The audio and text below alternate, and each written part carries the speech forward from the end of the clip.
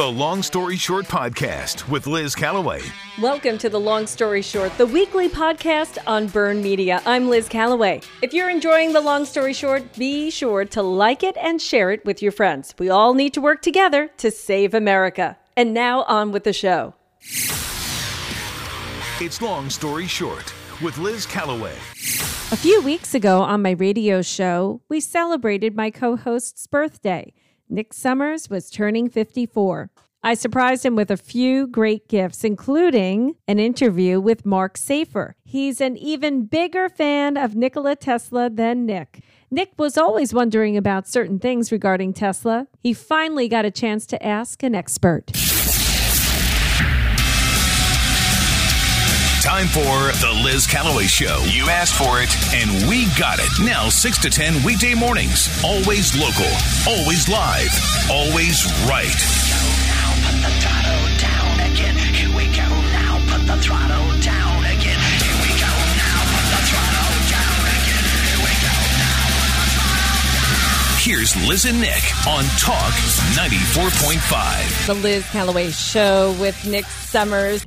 Now, Nikki, I gave you your first part of your birthday gift this morning, the Paul Stanley painting. Yes, it's beautiful. His rendition of the Statue of Liberty. It's beautiful. It's always been one of my favorites. That's and what you said. Remembered that.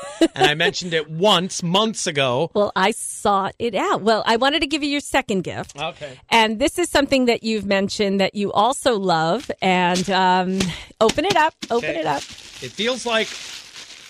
Oh, wait. Maybe I should do it on Facebook Live. It feels like... Hold on. I like to guess. It's not a guitar, sadly. It's not an octopus. It's a book. It's a book. What book is it? Whoa. I have you on Facebook Live right now, so... One of my favorite guys of all time. Let me see it. Nikola Tesla. So this is a book called Tesla, Wizard at War. Whoa. The author is Marc Seifer, and guess what? What? Oh, that's who we have on the line? That's who you have on the line. This is so exciting. So turn on the phone line and welcome Dr. Seifer to the show. Good morning. Hi, guys. Happy birthday, Nick. Well, thank you, kind sir, and I cannot wait to sink my teeth into this book. Well, I also wrote a little note for you in there. Oh, okay. I'm going to look it up while Liz talks to you. Okay, I'm going to read my note. Oh, wow. Whoa. I hope you enjoyed Tesla, Wizard at War. And then it says, let's see, best, does that say regards? Yes. Yes. To a budding Tesla. Oh, I like it. So, this is great. So Nick has always talked about Tesla, and sometimes he goes into all sorts of things about Tesla. And he's watched documentaries and he's read books. And I don't think you've had any of Dr. Seifer's books. This is his second book. It just came out. No. Called Wizard at War, and he's done an extensive amount of research in it, and the reviews are phenomenal. So I asked him to come on the show and talk about it because it's very, very interesting. So, Nick, you get to ask all your questions because Dr. Seifer has done so much research. Well, I have to ask you first, and by the way, thank you kindly for the inscription in the book. I cannot wait, but I'm pretty sure you're going to agree with me when I ask you this question. Nikola Tesla, was he not the greatest genius, most brilliant mind of our time and before? Is that not true? I think it's fair to say I've been at it for 40 years, believe it or not, and he just gets more and more interesting the more you study him.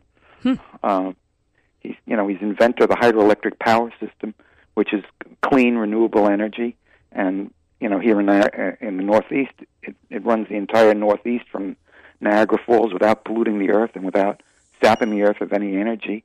He's the inventor of fluorescent and neon lights, also remote control. Also, wireless communication. In 1901, he's talking to his backer, J.P. Morgan, saying, I have the ability to create an unlimited number of wireless channels. So he actually is the inventor of the fundamental invention behind cell phone technology. So that's just some of his inventions. It's just, he's just truly incredible. Yeah, and I know that it was posthumously, he was then considered the true inventor and father of radio. It just so happens Marconi had better money, better backing, and a better PR firm. But it's interesting to me, and I know that you can I guess, validate this for people who often call me like I'm nuts. But I really think that the Marconi Awards for radio should be called the Tesla Awards, because he was using that technology way before Marconi. And the reason why the patent office, the U.S. government admitted to this is because they found that Marconi actually used some of Tesla's designs to get his radio to work. Is that not true? Yeah. In fact, what I discuss in Wizard at War is a lawsuit. It's a very amazing time. During World War I, Marconi sues the U.S. Navy and also sues Telefunken, which is the German company, because before we got into the war, the Germans had their equipment on naval ships, U.S. Navy ships, because the Germans had the best wireless system. And their consultant was Tesla. The assistant secretary of the Navy at that time was Franklin Roosevelt, who would later become President of the United States. And I found a letter in the Library of Congress written by Franklin Roosevelt in 1915, which says, Tesla predates Marconi. Let's use Tesla in the lawsuit because Marconi is suing us, the U.S. Navy, and also the German company, and we're going to need Tesla to testify. So that was some of the amazing, things that I found in the new book, Wizard at War. Dr. Seifer, I need to just tell a couple of things about you. You're a handwriting expert, and you've worked for the fraud unit at of the Rhode Island Attorney General's office. You're also a psychology professor with a specialty in neuroscience of telepathy and parapsychology at Providence College. What turned you on to really, really going so deep into Tesla's life and uncovering so much? And like you said, you're still, learning new things. What piqued your interest? Well, I was teaching parapsychology at the time, and I was studying telepathy. I was working with psychics like Ingo Swann and Uri Geller. Ingo Swann was doing remote viewing of Russian installations. Uri Geller was working for the CIA. He didn't know that at the time at Stanford Research Institute, bending metal and doing telepathy. And then you start studying out-of-body experiences and ghosts and UFOs. And at some point, you don't know where reality ends and fantasy begins. And when I discovered Tesla, I had real patents because he was really very unknown at the time. If it wasn't for Tesla Motors, he would still be pretty much unknown at the now.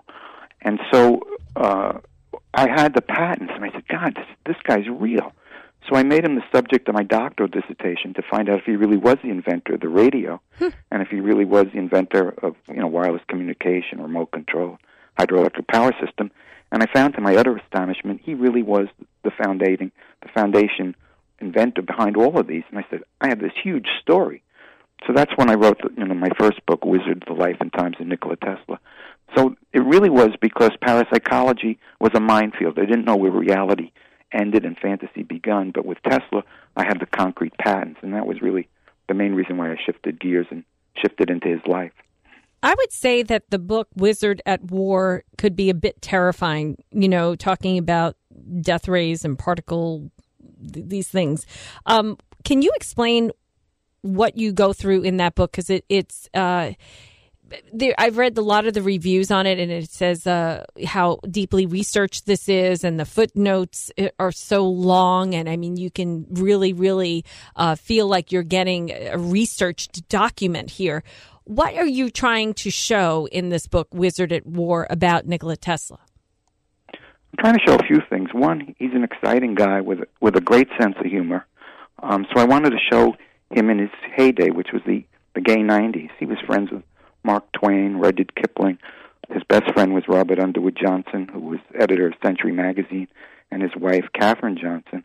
And one of my favorite letters is he writes to Katherine Johnson. They almost read like love letters because I think they had like a vicarious love affair.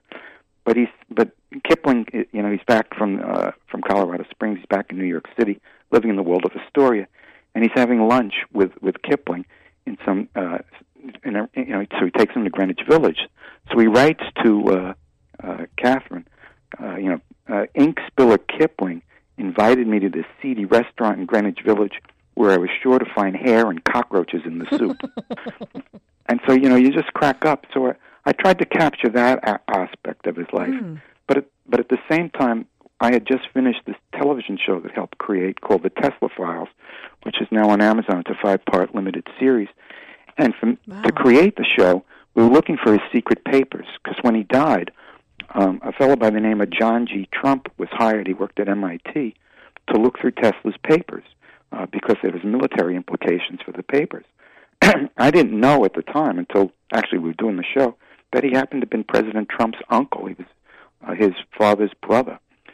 So in 1943, at the height of World War II, Trump looks through his papers and says, don't worry about this.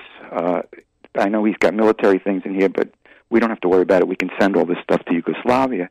And what I uncovered was there was another general. His name was General L.C. Craigie. He was the first military person to fly a jet plane. He's working at Wright-Patterson Air Force Base. And he looks through the papers and he says, wait a second, there's important stuff in here.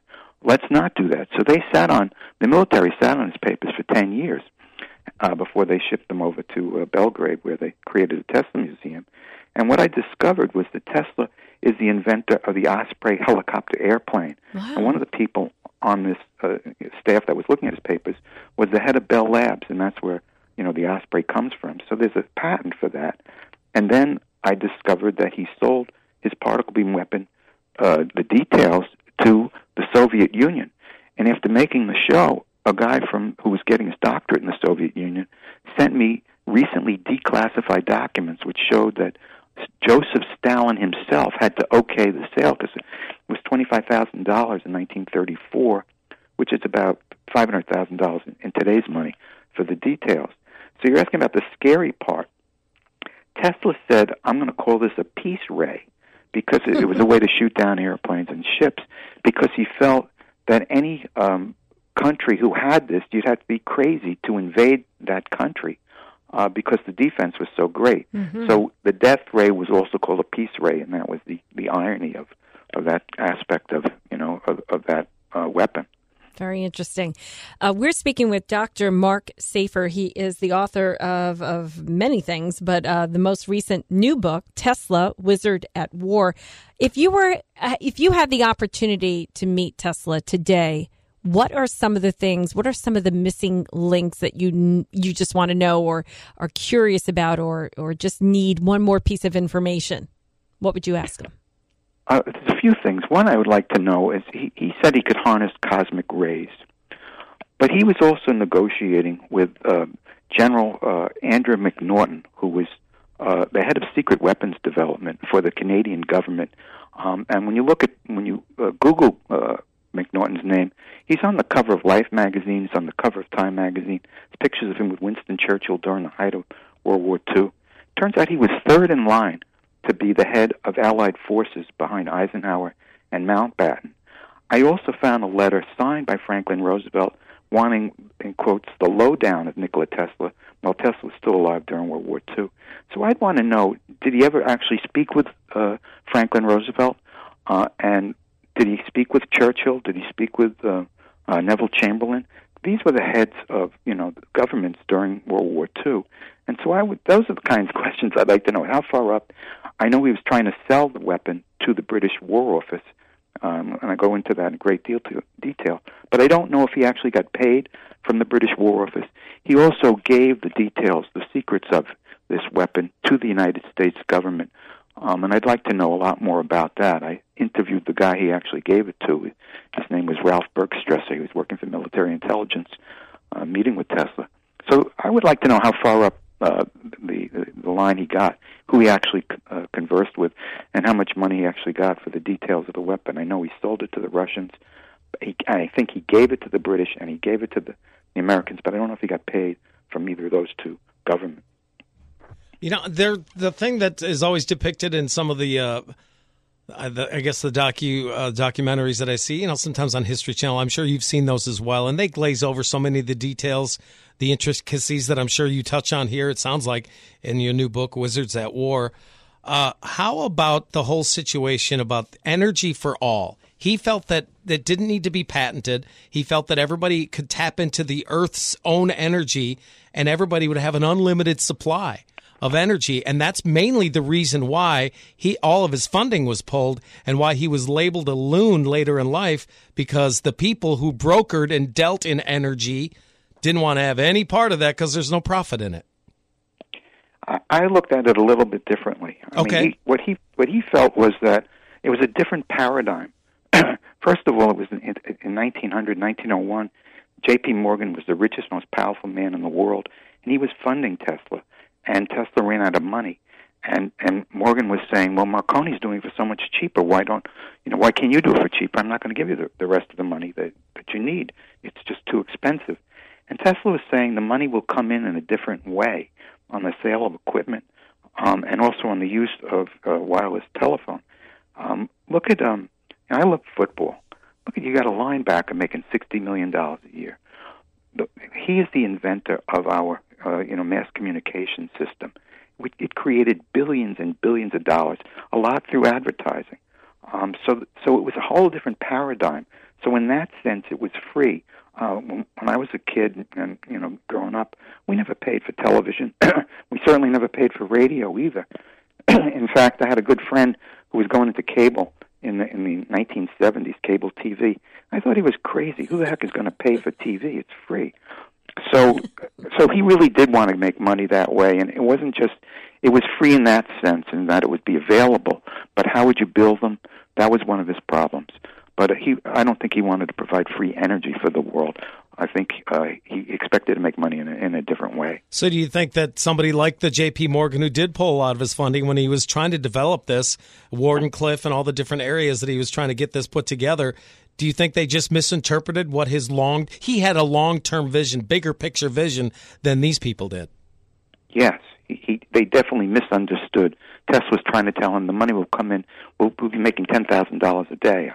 And I'll pay you back, because you owed him $150,000. So in 15 days, he would have paid him back. And he was right. In fact, he had a royalty clause with the Germans during World War I. He was making $15,000 a year from two different wireless stations. And then, we had to get into the war. And, of course, he lost all of that money. So there was a great deal of money. But there is one clear example where the Morgan people really definitely stopped, and that was in fluorescent lighting. Morgan had attached the fluorescent lighting patents to the deal as well, and it took till 1940 for fluorescent lighting to come in. But you see those famous pictures of Tesla holding those globes. He had wireless fluorescent lights where you could move the light bulb anywhere in the room because it picked up the vibrations, from his Tesla coil. Yeah. That is so amazing. And we're speaking with Dr. Marc Seifer. He is the author of Tesla, Wizard at War. I needed to ask you about what is a particle beam or a peace ray or a death ray? Like what is the nature of these weapons of war that he was creating? It's kind of like scary for me to think of that someone would have, those who create these death, massive, weapons of mass destruction, it seems. But what was his weapons? What would they do to people or countries or military? Well, one thing he understood was if you take like a flashlight and send it out, it loses a lot of its energy because it spreads out. So he had to figure out, how can I concentrate the energy? And his brilliance was to come up with a particle beam weapon. So what he was doing was he was using the force of repulsion. When a negative meets a negative, it's repelled, to magnets. And so what he was doing was he's breaking off tiny little pieces of tungsten and feeding them into a cannon, and he'd create a stream of tiny little particles like a laser beam. And then, we're worried now with Putin.